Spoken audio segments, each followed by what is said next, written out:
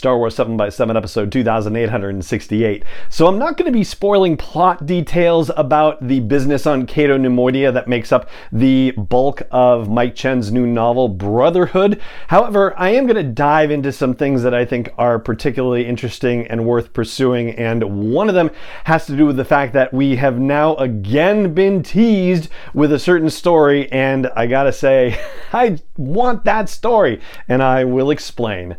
Punch it!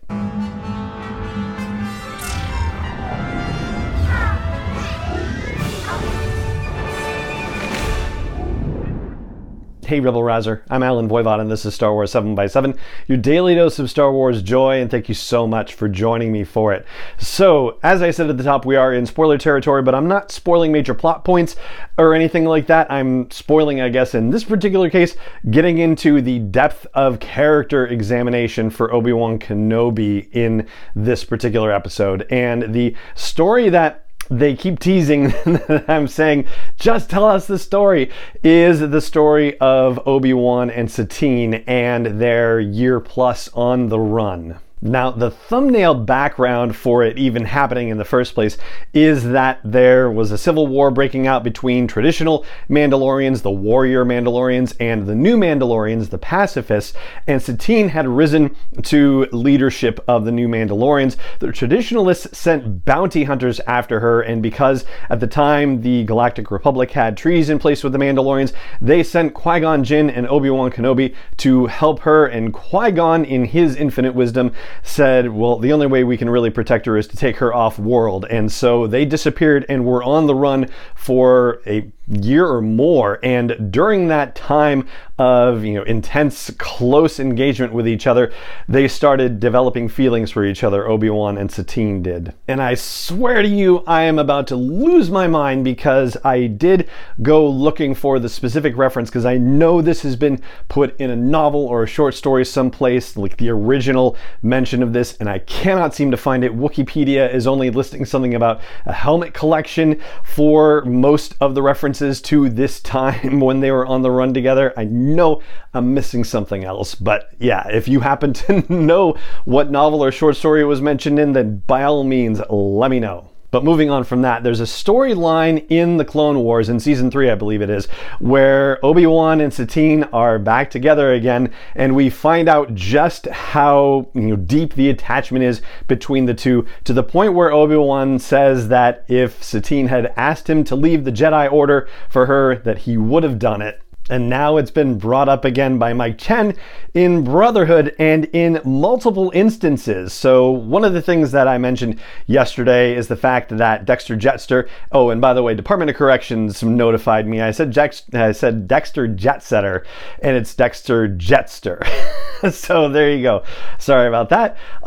Dexter meets up with Obi-Wan as part of the early portion of the novel, and apparently Dexter knows about the business with Satine in the first place, because they are talking about neutrality in the Clone Wars, and Satine has already talked about being neutral in the Clone Wars, that the Mandalorians are going to be neutral in this whole situation and are inviting other people to be neutral with them. And so Dex actually kind of gives Obi-Wan a bit of a ribbing and says, somebody who dresses better than you, striking eyes, Mandalorian royalty, used to call you Ben for some reason. And Obi-Wan says that he's not going to give Dex the satisfaction of saying her name out loud. So already early on in the novel, we get mentions of Satine and of that backstory. And then later on, Dex forwards Obi-Wan a HoloNet news story where Satine appears in the story, and Obi-Wan seeing her hologram. This is the line from the book. It says, he rarely saw Satine's face before his eyes, and doing so triggered a wave of emotions he recognized, the urge to dream of a different life, a different galaxy.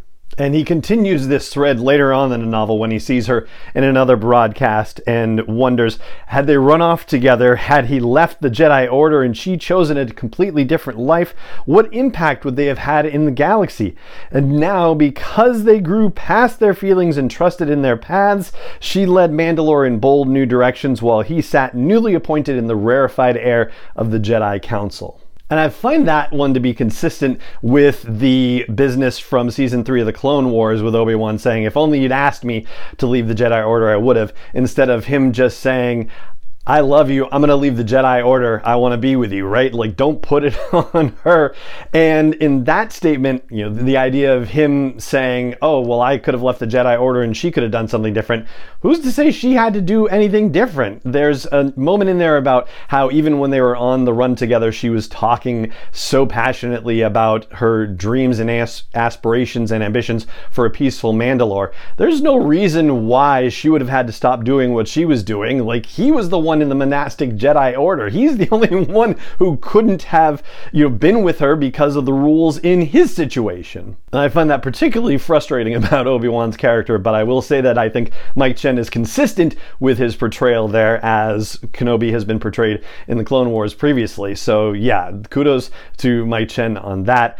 And I just gotta say, I want that story. I want that story of them on the run. So whoever may be listening at Lucasfilm, at Del Rey, wherever, give us that story, please. I know there are a lot of people, not just me, who would love to get that story.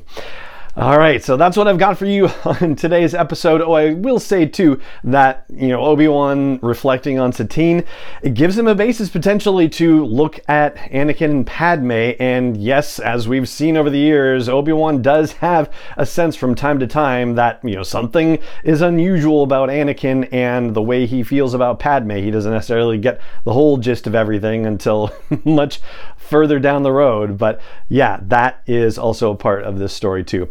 And so that's going to do it for this episode of the podcast. It just remains for me to say thank you so much for joining me for it as always, and may the Force be with you wherever in the world you may be.